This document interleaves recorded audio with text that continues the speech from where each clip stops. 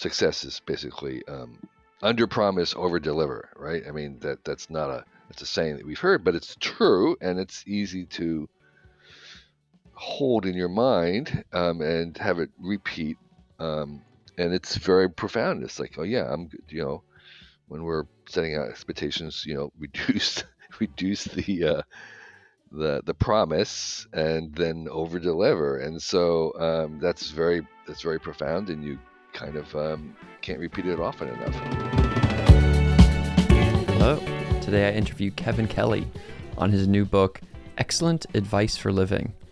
And it's a good conversation. It's the second time I've had Kevin on the podcast. And the first time we chat about his massive book, Vanishing Asia, which is like 10,000 pictures and 30-pound book. And this one is more like 400 pieces of advice that are really good. They're just bangers. I mean, they are delightful and juicy. And we talk a lot about both some of the advice itself and kind of double click on it, but also a bit about the process of mimetic refactoring and kind of how to put these little mantras, these little actionable mantras into your brains. Because in some ways, our brains are simply just the result of, we're a function, we're an emergent property of all of our kind of mimetic mantras. And so inserting the correct 400 into your brain is good. And so I hope some of the ones that we chat about today are able to make it into your mind and help you live a better life. So hope you enjoy it, and thanks.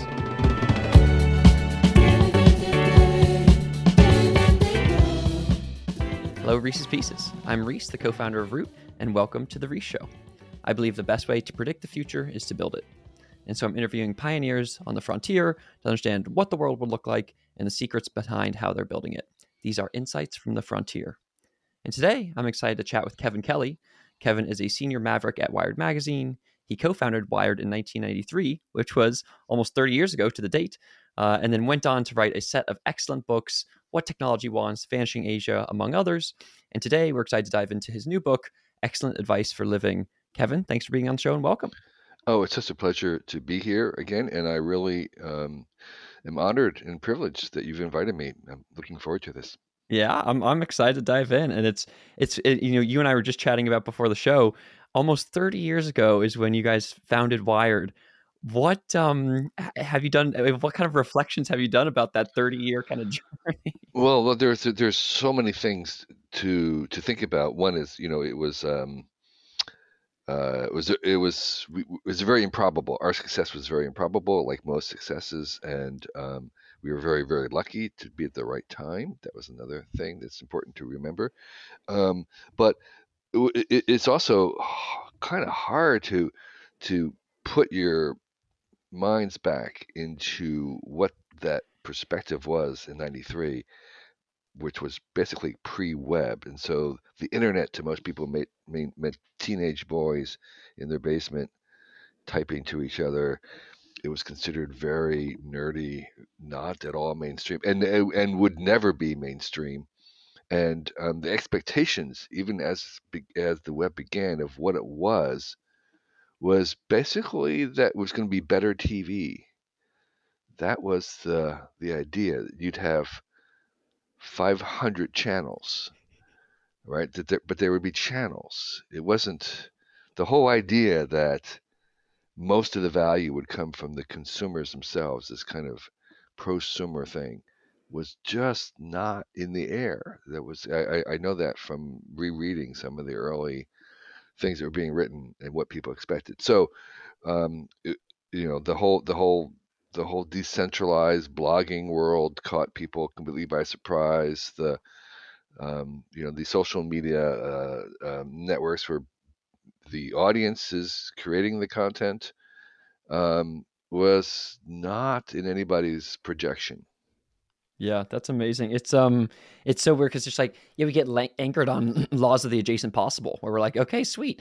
Everybody's watching TV right now, and now we have Dish, where you get not just cable. There's normal things, and then there's cable, and then there's this Dish network. Oh my God, look at all these channels! Wow, the internet's going to be even more channels. That's going to be amazing. Yes, it's like right. No, there's fundamentally new things happening here where anybody can have a channel, and in fact, there's going to be Twitch channels with the long tail of anything under the sun. So how do you? So yeah, so that's the time 30 years ago you were thinking about that, and he was like, oh my. And so, well, tell us a little bit more about that moment. You guys were starting it. You were starting to write about, what was happening on the internet, or tell us a little bit more about those first kind of formative years. Yeah, for me, it was not. I mean, I was on the first got online in '82, so I've been already online for 10 years. And in '84, at the Whole Earth Catalog, we started the Well, which was the first, eventually became the first public access to the internet. But the internet at that time, of course, was just command lines. It was just typing. Um, so um, so some of the behavior that was already emerging was not new. Um, and that was the weird thing, is for 10 years I've been talking about this stuff in the Whole Earth Catalog and the magazine I was running, and it was a very small group of people. There was 50,000 circulation. Um, and then suddenly at Wired, I was talking about the same stuff, and now the spotlight was on us, and we were talking to the world, and it was like I'm talking about the same things to the same people. It's like, what's where where have you been? But now they're there, and that was the kind of large platform, um, where we were. Our goal was a couple things, and I have to credit Louis and Jane, the main co-founders of the Wired magazine, with this idea of they wanted to make stars out of the nerds. They wanted to make the nerds the heroes, and that was sort of the one agenda that we were trying to do with Wired, was put people who are making this stuff on the cover and say these are the things. And that was actually successful, where we, Bill Gates eventually was on the cover of Time magazine and Mark Andreessen and stuff. And so it was this idea that it was the revenge of the nerds, so to speak, where we're saying no, it's tech is cool, because when Wired started, tech was not cool. The nerds, that they were the guys and the people who were beat up in school, and so part of what we were trying to do was to say, no, this is the main event, and that was successful over time. And the second thing we tried to do with Wired, and again I have to credit Louis with this, was wanted to make a magazine that felt as if it was being mailed back from the future, that you were getting this message from the future, that it was so that was inhabiting the future in some ways. And that was a much higher bar to do, and I think we had times when we were successful and times when it wasn't, but that was the ambition, and that was the exciting part for me, was trying to make a magazine that was being mailed back from the future. I love that. I love both those. I think it's like, the first one is like, yeah, when it's like, it reminds me of you were saying that, you're talking about the same things for 10 years. And then eventually people are like, oh, let's everybody listen to this. It reminds me of some of the early like Ethereum and crypto days for me, where it's like starting ETH Denver and stuff like that. It was like, and then at that time it was just 1,500 people, and it just happened this last week, and it was like 30,000 people, or whatever. And so it's like, and so, but it's all the same stuff. You're thinking about the future of internet finance and how money changes societies and all these kind of, what the different layers of the internet stack are. But then it gets like bigger and bigger audiences, which is kind of funny. And then, as you said too, that's a reminder of the nerds of like, I play a good amount of Magic the Gathering, and it's I love the that card game. But it, when it started in 1993, at the same time, it was that board games weren't a thing. There was just like Monopoly. There were, and there was like playing cards, but now this explosion of both video games and card games, it's like in board games, it's like things that people do, and so it's like the fact that nerds could actually like be out there in the world instead of just being beaten up was it was probably good for you and I, our physical bodies. So let's dive into the book itself, and it's called Excellent Advice for Living, and it's a really cool, Kevin's been writing on his website with this advice for folks. And so I've read it over the past kind of couple years as you've kind of posted them, and they're always just good nuggets. And then, when I read the pre-copy of this book, it was like, oh my God, this is, as I was looking through them, I was just like, these are bangers. There's like, 400 plus, just like really good pieces of advice here. And so what I want to do for the audience is both to kind of share some of those pieces of advice, and then kind of in the later half of the show to kind of understand like how you came to them and those kinds of things. So let's start with the first thing though. And like, before anything, can you just tell us like how you tell us about the book? What is it, and how did you come to writing it? Yeah. So, as you mentioned, it's a small book. It's one of the it's my smallest book. I tend to make these big, overwhelming, two big books, including the last book, which was I was going to say Vanishing Vanishing Asia was like Asia. three books back to back with Right, like massive 30 pictures. pounds, at least a pound of captions. There's 9,000 images. Yeah, so it was just way overwhelming. And I did an overwhelmingly huge graphic novel, and I did an overwhelmingly huge book of cool tools. So this is a small, tiny little book, and it's fun in that way. And it's a book that has about 450 little, tiny, tiny bits of advice or adages or proverbs, maxims, and each one is each one I wrote with the idea of trying to basically try to condense an entire book of advice into one little sentence. And part of my job, my challenge, and then the thrill of writing was to put it in as few words as possible. And so they're kind of condensed and distilled, and I started writing these for myself because I found that when I wanted to change my behavior, if I could have a little tiny memorable thing I could repeat to myself, I could bring it forward. And an example would be like, if I knew that something was that I had bought something in my house that had a tool somewhere or something that I was trying to find and I couldn't find it. When I did eventually find it, the little mantra is put it back not where you found it, but where you first looked for it. And so I'm looking for a little flashlight and whatever, and that would repeat to myself, okay, I'm putting it back. Wait, don't put it back where I found it. Put it back where I first looked for it. So I just tell myself that. So that's kind of a little bit of advice, and I wish I had known that many years ago. And so there are other things like another piece of advice, which I actually picked up while I was at Whole Earth, which was when I get an invitation to do something or to meet somebody or to go somewhere or to have a Zoom call or to go speak, um, I always ask myself, would I want to do this tomorrow morning? Okay, because it's very easy to say something yes to something in 6 months, but it's like if this was tomorrow morning, would I be willing to get on the plane and go there or to drive over to wherever it is and do that? Because eventually, soon enough, it will be tomorrow morning. And so that kind of immediacy filtering, I mean, most things don't survive that kind of filter, so you say no. And that was that was a piece of advice that I would repeat to myself, and then that thing is to reduce it into a little adage, a little maxim that is easy to remember. And again, it was something that I wish I had known earlier, so I decided that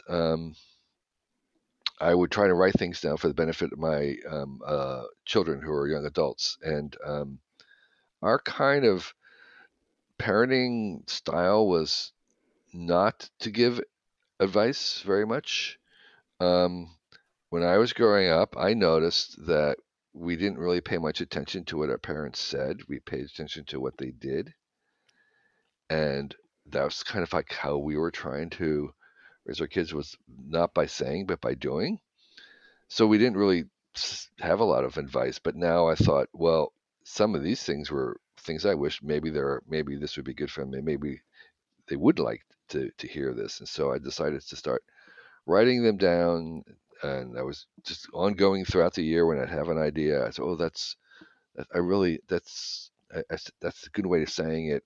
It's kind of like, what do I know that I can kind of reduce into something that could be transferable? And the added advantage, which I didn't really think about at first, but has become true, which is that they're very tweetable. And that's the new attention span, right? It's like, who's going to read a long book about anything? But here's a tweet from it, and so they can they're shareable, which I think is a big plus as well. Yeah, I love that. I think it's like, yeah, here's 400 tweets, that's Yeah, like, right. I actually think what you're hitting at though is super, super important around these mantras, these adages, these maxims, and this process of mimetic refactoring or synthesizing or distilling, Hmm. where what you're Hmm. trying to do is, as we move through the world, we are, in some ways, we can see ourselves as just a function of the small snippets that we have in our brain, Hmm. Hmm. and so that when we do stuff, we do what the snippets tell us to do. And so Hmm. this is kind of a way to kind of build up your snippets for them to be better, because like Hmm. something like immediacy filtering is like not a bad term for it in academic language, but like the thing of like, would I want to do this tomorrow morning, is such a good Hmm. Hmm. thing that just pops into your brain. And Hmm. so and tell us, let's actually chat about that first before going into some of the other advice, because that's something I wanted to ask you about. And it's cool to see that you already obviously share a similar mindset here. How like how do you think about that mimetic refactoring process and the kind of are we just a function of these little snippets that emerge into our Hmm. brain, and what makes them well transferable? Yeah, tell us about how you think about these things. Yeah, yeah. No, I think we at least that's how my mind works. If I can, I think mantra is the perfect word. If I can resurrect this mantra to help me and remind myself at this moment to to be kind, right? I mean, it's like when you have a choice between being right or being kind, be kind, right? And so it's like I'm just reminding myself that, okay, when I have these moments. And so if they're I see this as kind of handles. This is a little handle to hold this thing, to kind of drag it forward. If you can make it really short and something you can repeat, then you have a handle on a whole bunch of big, profound things that you can kind of reduce into this little tiny thing that you can pick up and repeat. And so so I think you know uh, again, some of this advice that I'm repeating is ancient and timeless. I try to put it into my own words, but it is, it's been around a long time, and some of them are basically proverbs, like, for success is basically under promise, over deliver, right? I mean that's a saying that we've heard, but it's true, and it's easy to hold in your mind and have it repeat, um, and it's very profound. It's like, oh yeah, I'm good, when we're setting out expectations, reduce reduce the promise and then over deliver. And so that's very profound, and you kind of can't repeat it often enough. Yeah, I love it. And I love the can't repeat it often enough as a way to like the bar for this. And it Right, makes right, me right. think of a couple things. One is, yeah, the concept. Well, hey, on the over promise, under deliver, it was my old Frisbee team would call it success by lowered expectations, Yeah. where Right, right, we right, were like the A minus team. And so right, we won the Division 3 national championship, right, not the Division 1, So it's just kind of like, lower the expectations. Oh, you succeed no matter what. right, right, Um, right. But and I but love, that's true just in general of when you are that's another piece of advice. Again, I may not put it in the same words, but the idea that you want to be very stingy in what you promise, because you have to be kind of generous in what you deliver, right? And so when you are being tempted or asked to make a promise, you have to kind of, I think you should do it very reluctantly, because you want to be sure you deliver and deliver generously. So if you're going to be generous, then you have to be very, very stingy in making those promises. Yeah, I love it. It yeah, and just kind of three other notes on this. One is like, yeah, I like the word that's used there, like a handle for the thing, like a Yeah, concept handle, where it's like, okay, great, this is an right. API to a I whole like that. string. Yeah, Just an that's a Andy API. Matushak thing of Yeah, yeah, yeah. concept handles are an API for concepts. Right, right. So Uh, yeah, so yeah, this is a book of 450 APIs to ancient wisdom. Yeah, exactly. That's yeah, funny. And then values, when companies create values, we just recreated our values at my little nonprofits, like, and it's just, and some people like, there's such a push the pace, raise the bar, own your weirdness, love the frontier, these things, and like you're trying to make them as small as possible, because if they're more than like 3 words, it's too yeah, many. It's way too yeah, many. yeah. Own the Yeah. weirdness is very related to my advice about. There's a couple ones. One is like the thing that made you weird as a kid can make you great as an adult if you don't lose it. Mm. And the other thing is, try to work. My advice to young people: try to work on a place where there's no word, there's no language for what it is that you're doing. that it takes a long time to explain to your mother what it is, and that um, you're head of language. You're basically, and you will have no competition at that point because you're Yeah. just like there's nobody out, and you're kind of making up this thing. Um, so yeah, own your weirdness is probably a little too distilled. That's more of like a what's the that's like the old, it's kind of like what's the word I want? It's like a logo for it's a logo for something. You need a little bit more expansion there. Yeah.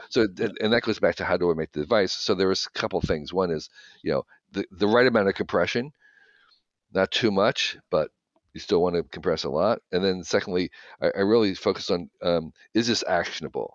Is there some element of like you can actually change your behavior as you're repeating it, or while you're repeating it? Mm. Is it actionable rather than just kind of philosophical? And then the third thing is, I really believe in, and this was another piece of advice, is in uplifting, in kind of positive reinforcement rather than negative shaming or whatever. And so there are a number of them where I talk about don't doing this, but it's still trying to emphasize the positive. Cool. Yeah, I love that. It's like, yeah, and that's a really good. Those are good kind of gates. Yeah, that kind of Yeah, Goldilocks thing. Is it actionable? And then right, is it positive? Yeah. right. So let's dive into some of them. And actually, the one that I want to start with is that one that you just talked about, kind of like these versions of being yourself, and like you being ahead of language or Yeah, whatever. yeah, And yeah. I think for me, actually, my 2023 New Year's resolution is to be myself. I've Right, spent right, my past New Year's resolutions being like, "You're not good enough," be different, right. be better, And now I'm just like, you know what? I'm fine. I'm like kind of Yeah, fine yeah, as is. And so I just want to highlight two of them here. One of them is your goal is to be able to say on the day before you die that you've become fully yourself. And then this yeah. other one is don't measure your life with someone else's ruler. So tell me a Right, little bit right, more right. about how you think about being yourself, and how, for you giving advice to me, this is my Yeah, New Year's resolution. How can I be myself better? yeah. So I have to say, first of all, this is an incredibly high bar. I mean, this is sort of like the ultimate goal. And the one thing I would say about it, and there's a couple other bits that I would also throw in, but I would say that this is a lifelong project. And um, generally, us humans are fairly opaque to ourselves.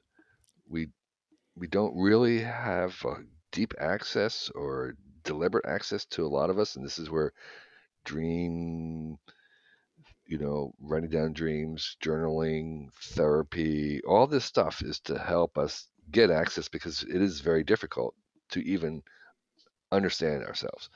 And oh, by the way, also, this is why we are surrounded by people, why we have family and friends and customers and clients and colleagues, is because we need them to understand ourselves. And so, as I like to say, we need them to see what we're becoming. And um, so it's the big thing, and for most of us, it will take most of our lives to kind of do this, and it's not a destination, it's a journey. Okay, this idea that if you're still learning and if you still have lessons, that means you're still, as long as you're alive, you're going to have lessons about understanding this. So it's a lifelong journey, and that's one of the reasons why there's another piece of advice, which is it doesn't really matter where you're starting from. Where you're starting, there's nobody that I know of who has had success or become a remarkable person or somebody that I admire who is far from where they started. Right. In fact, the more meandering and detour filled and backtracking their path, the more likely they are to be remarkable. And so it's a journey. It's a path. It's going ongoing. It's not going to be finished. You're not going to arrive at this moment until the day before you die, when you have fully become yourself.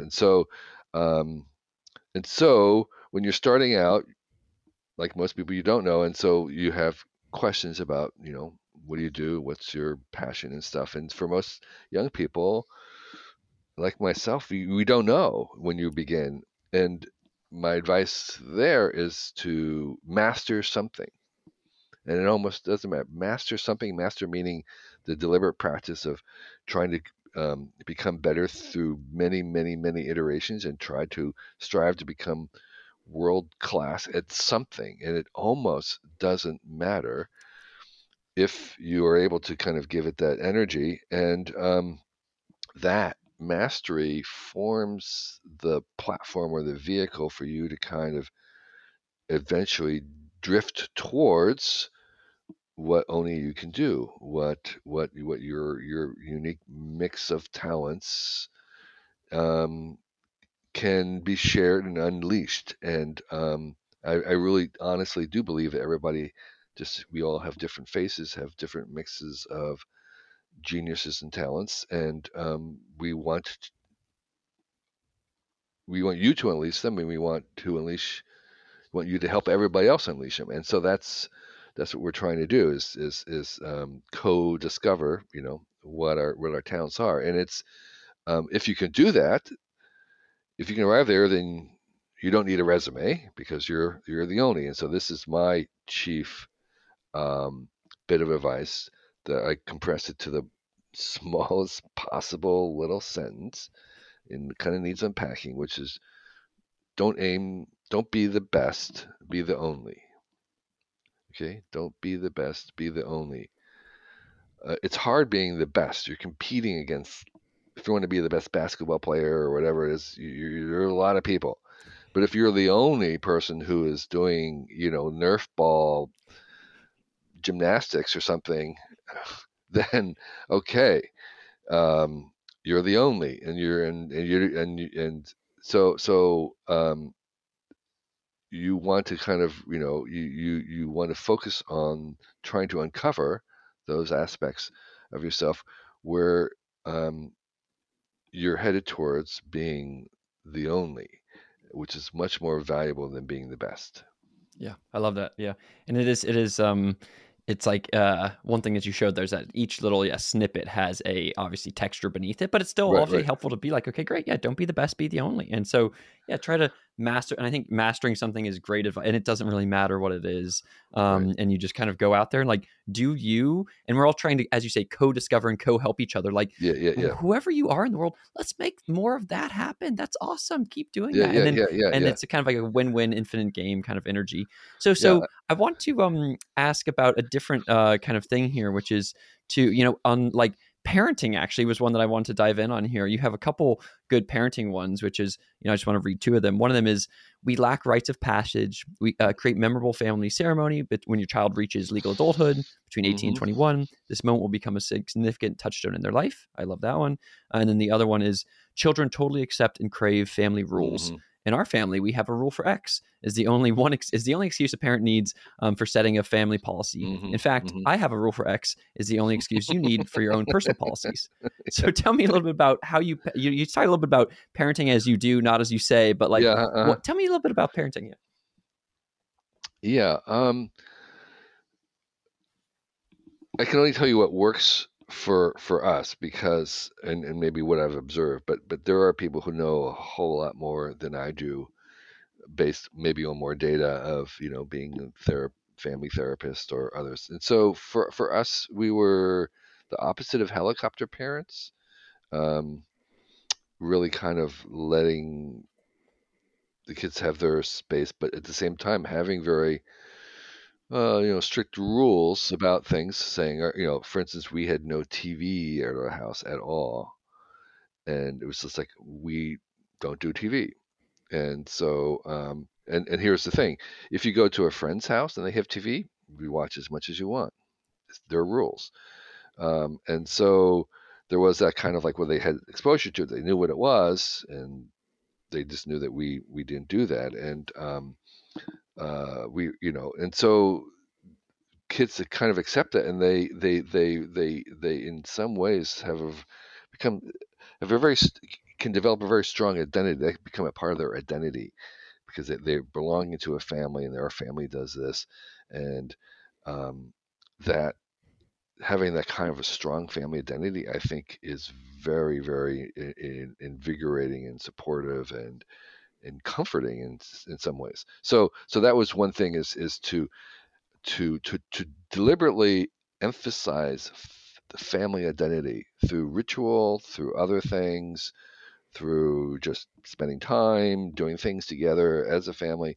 And that, I think, is, you know, one of our is one of was one of our approaches. And by the way, we had an large extended family with cousins and uncles and aunts who were living with us and mother-in-laws, and so we had that advantage that there was also this kind of larger group family dynamics at work too. Cool. Yeah, I love that. In some ways, it seems, yeah, my parents were very much just like, similar, just like, non-helicopter, raised as a village, and my mom would always say they'd still go to parties and stuff, and they would, they'd be like, hey, Christine, where are your sons? And she's Yeah. like, I don't know. I had them, you raise them. She's like, I already did like half the work. Like, what do you mean? Where are they? I don't know. They're somewhere in the building. Like, I don't really care. So yeah, it was fun. Yeah. And the family identity piece is really interesting. I hadn't really thought about that. What were some like markers of your family identity? Well, yeah. So there were things like, there was no TV and things that becomes part of the identity. But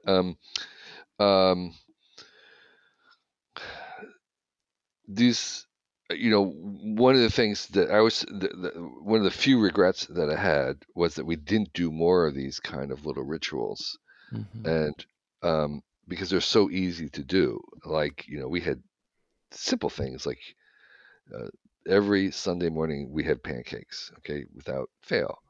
And I have a friend who does every Friday night they have pizza every single time, and then there's pizza movies or whatever it is. And so that something as simple as that becomes this like anchor, this thing that is like everything else could be going wrong, but there's going to be pancakes on Sunday morning. And those kinds of little rituals and things, whether it's, something you do seasonally or some decorations that you put up every year, and they're always there, and that kind of constancy, and it becomes dependable. It nurtures the idea of something that this is a rock, that this is something that you can count on. And I as what I observed was over time, these little things that we had became even more of a touchstone for the kids, that they would refer back to it, and in the ways that I was like, I mean, it wasn't really a big thing, but it's become a big thing in their minds, become giant things. And so, because they're so easy to do, that kind of anything you kind of do to emphasize the family, things that you do together as a family, whether it's playing board games or you're taking a certain kind of vacation, or you do like we do a family walk on Thanksgiving afternoon, and this like they are like, we have to do it. We cannot do this is what our family does. And so it's and one of the things that there's, I can't remember a book, there's a really good book about trying to develop the happiness of families, and it's thinking rather than individuals, but it's like you treat the family as a unit, as a thing. It's like, what are you doing for the happiness of the family? It's like, how do you fight?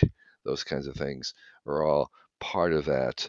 And I think that was a perspective that we kind of made it, that this was something that was worth giving attention to. Yeah, I love that. I think it's a cool, and it's like, and it was making me think actually about this. I just had this woman, Vedika Jain, on my podcast, who's a good VC, and she was talking about, we were doing life advice for folks, and she's, there's this Mark Andreessen quote about try to do things such that the rest of your career is a footnote. And I think then another way to say that with what you're talking about is that in many ways your family and putting in time and attention to your family makes it so that everything else is a footnote. It's like, it doesn't really matter what happened with, professional wired, Sure, blah, sure. blah, blah. It's just like your family, the family's the thing. Right, and so right. I think that's a cool, and rituals as a way to make that happen. Yeah, I was thinking of more advice in the book that might be kind of family oriented. There was one piece that is a little odd, it's a little tangential, but I heard it from someone I got it from someone I respect, and that was, he was trying to he liked to bring art into the house, and his criteria for the art that he brought into the house, which is something that I try to do, is to make it weird and disturbing enough that the kids will never forget it. Right? That there's this kind of like it's like every time they see it, they're kind of reminded about how distinctive it is how odd. There's something about it that is unusual, and you kind of rather, because what happens with most paintings, of course, and things in a house is they become invisible. They're just you don't see them at all. But you want something that you just cannot unsee. Maybe that's the way I should have put it.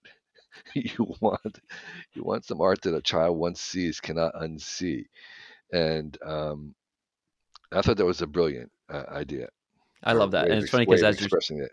Yeah. Yeah, no, that's great. And I think, I'm reminded of, again, for me with my childhood, Uh-huh. this big piece of art that was, that it's intense at maybe it was my family friend's house. It's like, it was this massive, scary thing that, yeah, it's kind of disturbing. It's kind of scary. And I will Uh-huh. remember that, when everything is gone, when I'm Alzheimer'd and dementia up, it's like, I will remember that thing. So I want to ask you a question about, some of the, because for many of the things when I went through, it was like, oh wow, that's smart, that's great, or whatever. But some of the things I was like confused about, not necessarily Okay. like I disagree, Sure. but just like, oh, what is this Yeah, thing? yeah, yeah, yeah. So I want to say this one. There's like a combo here, which I was kind of confused about, which is this one is so it says a great way to understand yourself is to seriously Mm. reflect on everything you find irritating in others. And then there's a Mhm. related one, which is when someone tells you what ticks them off, they're telling you Mhm. what makes them tick. So like, tell me Mhm. about this, like ourselves, we find stuff irritating others. Other people are getting ticked off by stuff. It helps us Yeah. understand what makes them tick. What's going on there? Yeah. It's this observation that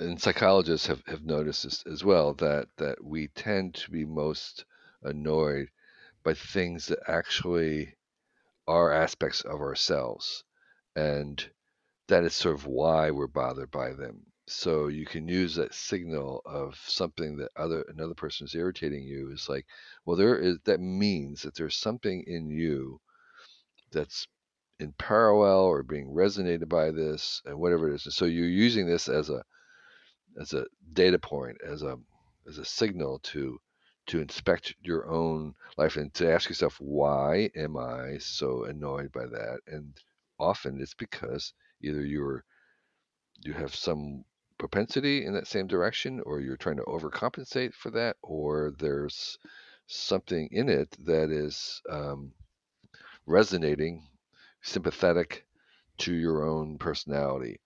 And Could you give a specific example of this, by the way? well, someone who um, might, like, say, if I might find people who speak harshly to other people. All right, so that could really um, that could that can really disturb me, and it's probably because I might have that same tendency to do that if I wasn't checking myself. Mm-hmm. Okay, so the fact that I am really triggered by that means that there's something in me that I am probably trying to control, or would do if I was not in control, and so therefore, this is a signal that I should keep working on that. Great. Yeah, I love it. That's yeah, that's thanks for the specific example. Yeah, for me it's like when people are talking too much in a group or whatever. Yeah. I just, I was a talkative kid for a while, then I learned I was like, "Oh my god, I'm talking way too much." My middle school girlfriend was like, "You're not okay enough with silence." And Yeah. so when I see people doing a group, it's like I'm like, because I've worked on it myself. I'm like, hey, no, you got to Yeah. Yeah. shut up, Yeah. man. Like what's Yeah. like let the other people talk.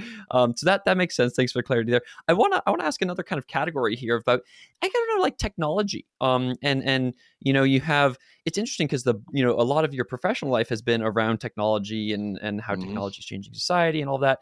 But then most of the advice is just on peopling or whatever. Yeah. Right. And so, but there are some about technology, and one of them here is this is the best time ever to make something. None of the greatest, coolest inventions 20 years from now have been invented yet. You are not late. So tell us a little bit more about how, advice you might have for young folks or whoever around technology and building. Yeah, yeah. First of all, again, I would say these other two things I already said is don't be the best, be the only, and then um, uh, try to work on something where they don't have a name for what it is that you're doing. So those would be the initial things. But going back then to you're not being late. I'm very deep into AI right now, trying to figure it out, and with the new chatbots and the image generators. And what I would say is, you know, compared to 30 years from now, it would be very clear that there are no AI experts at all, right?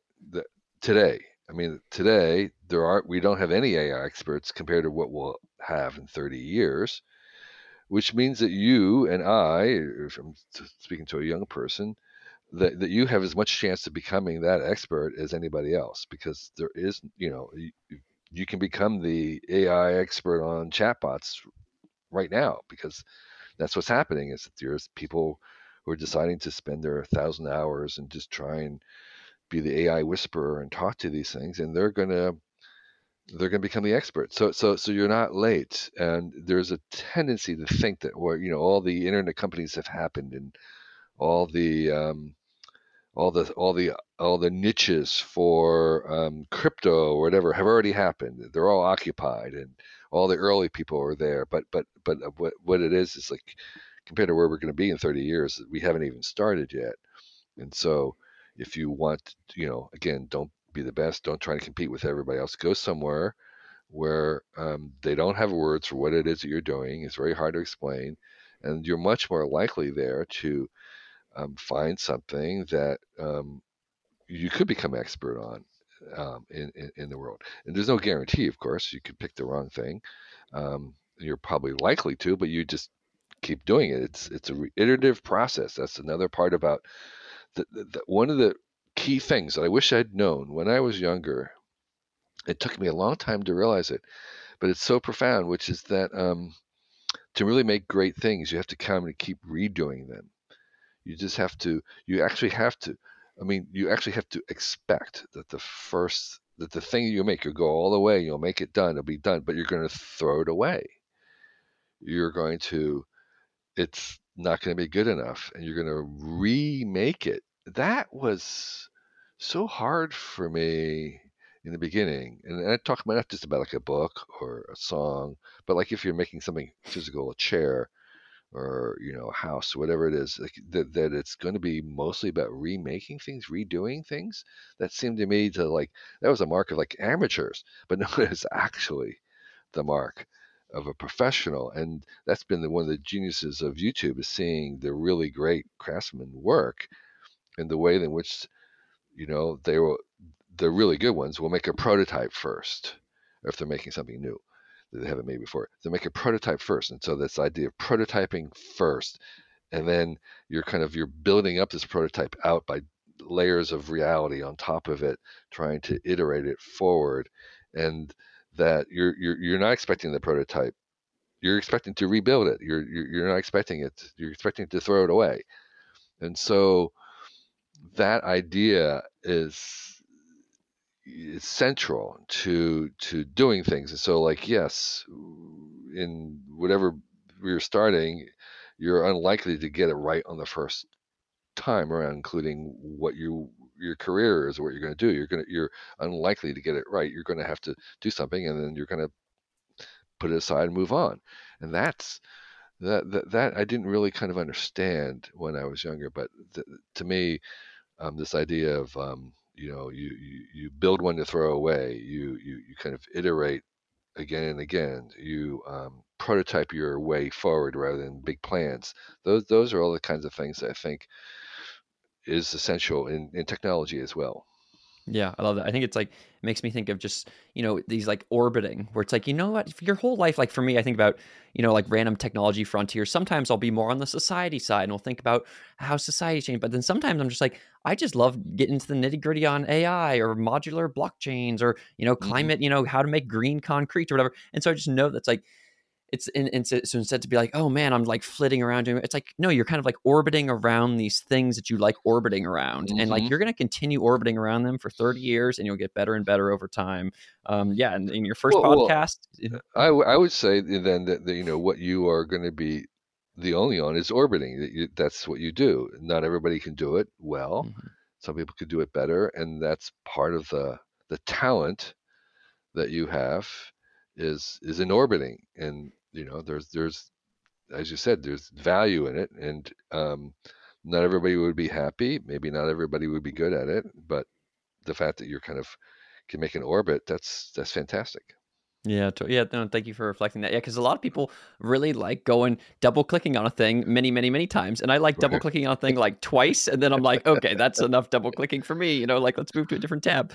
So I want to ask a couple of final general questions here as we start to wrap up. One is, how do you think about? I was chatting with a friend who's been on the podcast before. This guy Tamim Ansari, who wrote this great book called Destiny Disrupted, and he's a historian type, and he's his final book that he's writing now is a memoir about these different stages of life. And so I think, you're kind of this advice book from you is a similar-ish kind of orientation. Hmm. How do you think about those stages of life? Like, what do you see as the big stages, and how, yeah, and advice for moving through them or whatever?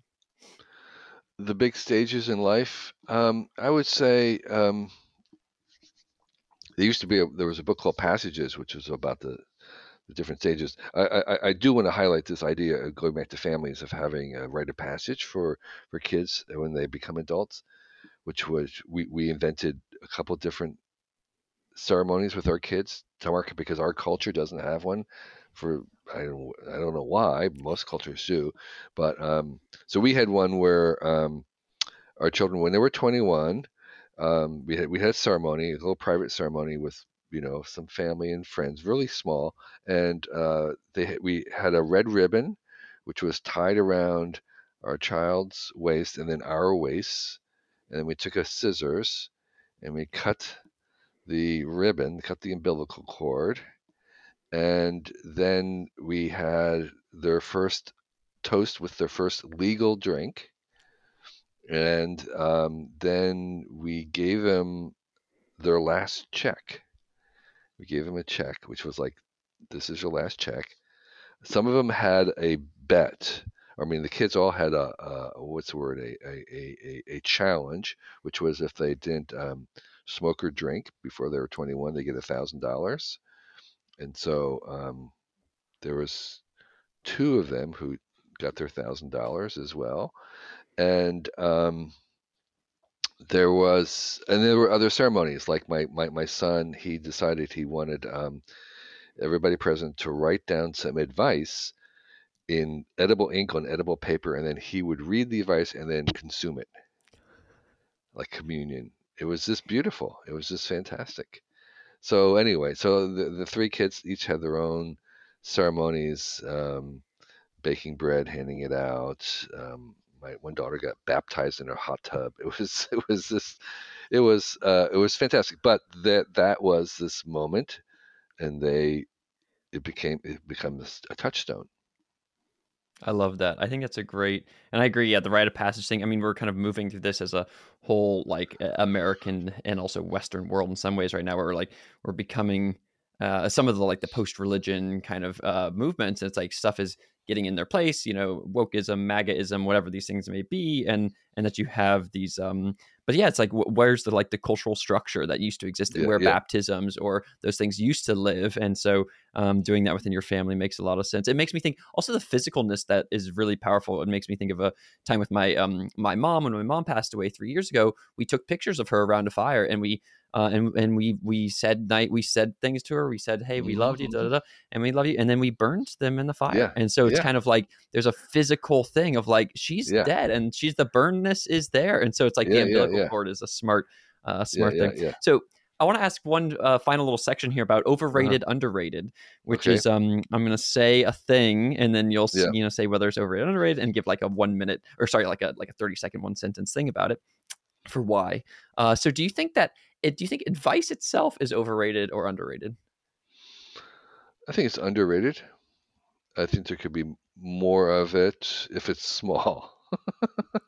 Keep it small. It's underrated.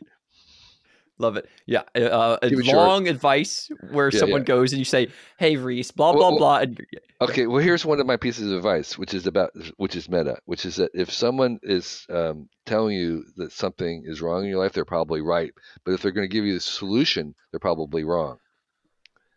Okay. So yeah, the ones that are pointing out things that you could do, how to, that you should notice, or that's good advice, but actually the solution to it is going to be very, very specific, and they're probably wrong. yeah, I love that. Great. Do you think that just more general, like learning from elders, is that overrated or underrated? So my piece of advice in the book is that if you're young, have friends that are older, or if you're old, have friends that are younger. Yeah. Yep. Agree with that. And then finally, concise writing, is that overrated or underrated? For me, I think it's underrated, and there should be more of it. I write telegraphically, so I am biased in that direction. I like reading condensed writing. It's harder because you kind of work a little harder at it. It's like poetry. You've got to kind of unpack it yourself. But that's my style. Is I like brevity and succinct and compact language. So it's underrated. Cool. Yeah, I love it. Well, thank you for coming on today, Kevin. There's a lot of good, obviously a ton of good learnings here, and we just, the beautiful part about this book, and I really felt this as I was reading, is just like it's the amount of learnings per page. It's just juicy. There's a lot of juicy Great. stuff in there. So if folks want to check it out, again, it's Advice for Living. No, excellent advice for living. Sorry, Wisdom I wish I'd known earlier. So, It'll be out on May 2nd. May 2nd, exactly. And this will be released roughly at that time. Sure. And so definitely check that out. And also, if you just want to check out Kevin online on Twitter, Kevin, what are you at on Twitter? Kevin 2 Kelly, the number 2. Kevin number 2 Kelly, which is also my Facebook and Instagram. And then my initials are from my website, kk.org, where you can find anything else. But Beautiful. Reese, thank you so much for this. Thank you so This much, was really Kevin. fun. I really enjoyed it. You asked great questions, and it's been a delight. So thank you. Thank you. Yeah, no, thank you. And keep on pumping out whether they're a 30-pound books or whether they're 1 pound. As long as they get pumped out, I'm happy. So thank you so much, Kevin, and thank you everybody for listening. Great. Goodbye, everyone. Bye.